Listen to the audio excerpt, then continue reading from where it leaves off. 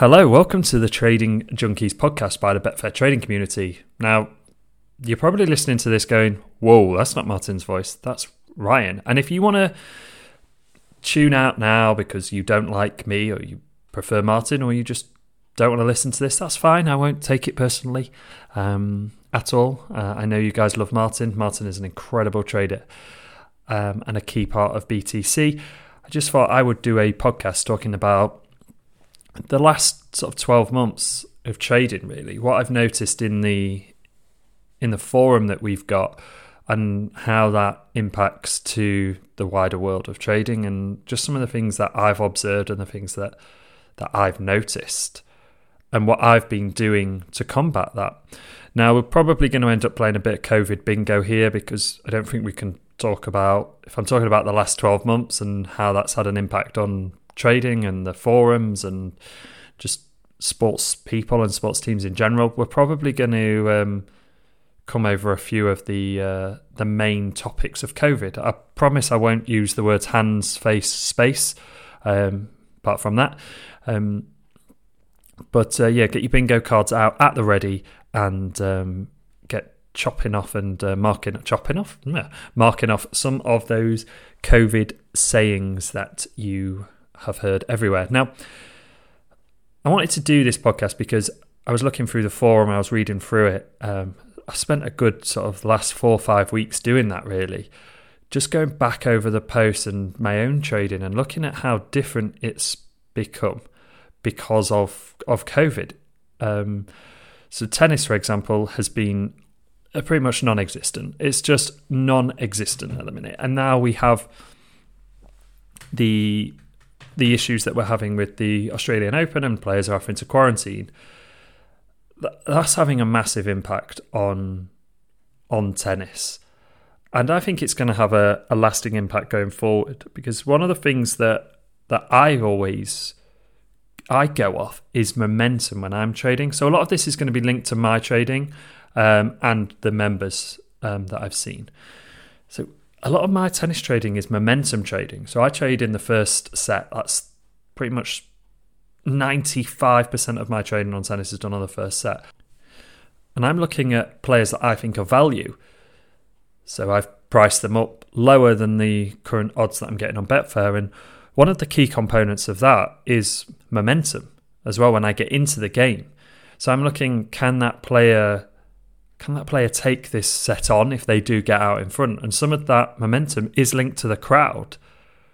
So with there being no crowds, it's going to be harder for my player to thrive off that. But also, if we take that back a step and think about players, anyway, they're human beings. So all of the pastimes that they enjoy, all of those little de-stressors that they have leading up to these games, they're not there anymore. That's bound to have an impact. And that's the same for football as well. So I'll cross over into football trading a bit. But, if you're a tennis player and you're locked up in a hotel room, it must be absolutely awful just staying in your hotel room, not being able to do much, just focusing on the game in hand. Now, some players are going to run with that and that they're going to be totally fine with that, and some players are really, really going to struggle. But as a trader, we don't know which players are going to struggle yet or not. We know which players tennis are erratic on the court, but that doesn't mean that they're erratic mentally when they're on their own. It just means that their game is slightly erratic. They might be going through an erratic spell with their serve, etc. And that's having an impact throughout the trading world. And then we can't really talk about what we'll be doing with the tennis just yet, what I will be doing, but I've always waited for both players to serve. I'm probably going to wait a little bit longer now on that one, just to make 100% sure. And I'm probably going to look at which players, I'm going to try and find out what players have been doing. What's their lead up been like? I'll be watching more press conferences, if there is any. I'll probably be stalking their Instagrams more to see the kind of things that they have been doing, because there's got to be some pent-up aggression in these players. They're athletes. Tennis players are athletes, and they've got all this power and all this amazing skill, and now they're pent up for a while. How is that going to trigger into their game? What's going to happen when they are in a match or when they are in a situation and they go to hit that ball? Are they going to give it a little bit because, I've been locked up for a while? Because I know I would. I would want to really give it some. And I know that they're professionals and I'm not. And if you've seen me play tennis, you'll definitely know I'm not a professional. I'm probably the third worst player in the history of the sport.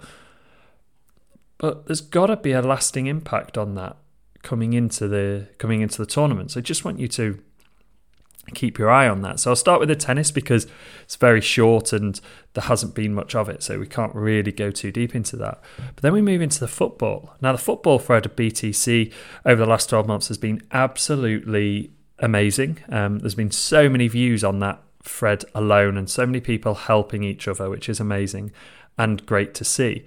But in terms of trading, one of the things that I've noticed is that second half goals have got really popular. And I think one of the reasons for the popularity in the second half goals is the fact that the first half goals market, or goals being scored in the first half, has dropped. You're now seeing teams not score as many first half goals. So that has a knock-on impact to the second half, because some of these games might have been dead and buried at half-time, or if they were 1-0 and it was a team like Liverpool, for example, and they're playing a team like Fulham, you think, gosh, at 1-0, Liverpool know how to manage this game. They know how to manage this game. So they might not score again, but they definitely know how to manage this game. They're going to see this game out. If they create a chance, they might score it, but they'll manage this game. So I don't see there being a second half goal, potentially. That's just one example. I think I'm seeing that now, is that second half goals are rife. There's goals coming in all over and from all different types of teams. And I think some of it is that the golfing class for me isn't as broad. It doesn't, just from a spectator watching point of view, it doesn't seem to be as broad anymore. You're having players who seemed untouchable come up against right and left backs who are good, but they shouldn't be having the games they're having against the players they're having, and they are. And I think some of that is definitely down to atmosphere. If you are one of those players that really thrives off going into a cauldron and you know that you're just going to fire up the fans and you're gonna really play off that. Diego Costa, for example, would just love playing in a cauldron. Luis Suarez, they almost go up a gear in a cauldron. They like that atmosphere, and you're not having that. But then that gives the opposing team, that gives them confidence in their ability to come at you, and you're seeing that all over, not just in England, but all over the world where they're playing football. You're seeing the golfing class isn't as prominent, I don't believe, at this current time. And that's one of the reasons and one of the things that's been happening that I've noticed, and talking to traders, they've been telling me, especially in the community, and we're seeing that. We're seeing second half goal filters be created all over, and they're doing really, really well. Now, that's not to say that the first half goals aren't doing well. It's just to say it's different now. So the teams that I had nailed down and always kept coming up for first half goals in my own trading, they're not coming up as much anymore. And then the teams and the results that they're getting, I'm surprised. I genuinely am surprised that some of these teams aren't burying them by half time. But the golfing class just isn't there. And I know that some of the players, they're not having the performances that I know that they can have. And I think some of that is definitely down to the atmosphere. But I also think some of it is down to frustration. As like I said with the tennis players, if you are a human being, you crave certain things, social interaction, and you do need that downtime. You know, these players have immense amounts of pressure on them. Immense, which is only being added to by the media and all those different outlets saying, you know, they're footballers, you know, all they do is kick a ball and blah, blah, blah, blah, blah, blah, blah. They're still human beings. They still want to see their family. Yes, some of them have broken the rules, etc., but they still want to go play golf as a release. They still want to do various different things that they're not allowed to do. So it's obvious that they're going to be frustrated. And then, you know, we are also creatures of habit. So your schedule is thrown totally out of whack. There's all these different regulations and different things that you have to do now and different testings. People don't always like change. That's throwing out your rhythm as well. And it must be really, really difficult to get into a rhythm. You know, some players are handling it absolutely amazingly, but others aren't. And it's having a knock-on effect. And it's a team sport, football. So if a couple of your teammates aren't performing at the level that they used to, it's having a knock-on effect on your team, which has a knock-on effect on the trading. Now, I might just be rambling on and this might not make any sense, or you might totally disagree with me. That's fine. I'm just talking about what I've seen and how it's impacted my trading and what I'm doing. And the things that I'm doing is just I'm waiting longer to get into the games now. This is where the match reading really comes into it. I'm trying to just wait a little bit longer, just look at certain different assumptions. And I'm making more, this is one of the things that I am doing, I'm making more individual notes on players. Individual notes on players. Just like I do with tennis, I have a notebook, and when I spot things about players, I write them down. I've never really done it as much on football. Yeah, the key players I have in the teams. But now I'm looking at other players as well. Players that are stepping into the limelight or players that are stepping away from it. Players that are on a bad run of form and how that's impacting the trades. Because if you have a right back, for example, who isn't doing very well, now a team's targeting them because that's going to impact my trade. So where is the team getting down that? Is the team getting down that left-hand side at that right back? Yes, no. Okay, great. Well, is that striker? Is he in the box? Is he ready for the ball? How is his games? Is he looking good? Is he looking strong? Is he up for this? Etc., etc. Does it look like no fans are playing a part in their game? I said a long time ago that Liverpool would struggle without fans. I mean, then you compound the injuries that they've had at centre-back, and then you've taken out their midfielders and put them in defence. It's going to have an impact. But if you're in a rut like that those front three are, yeah, they're not getting the service, but there's no crowd to lift them up a gear.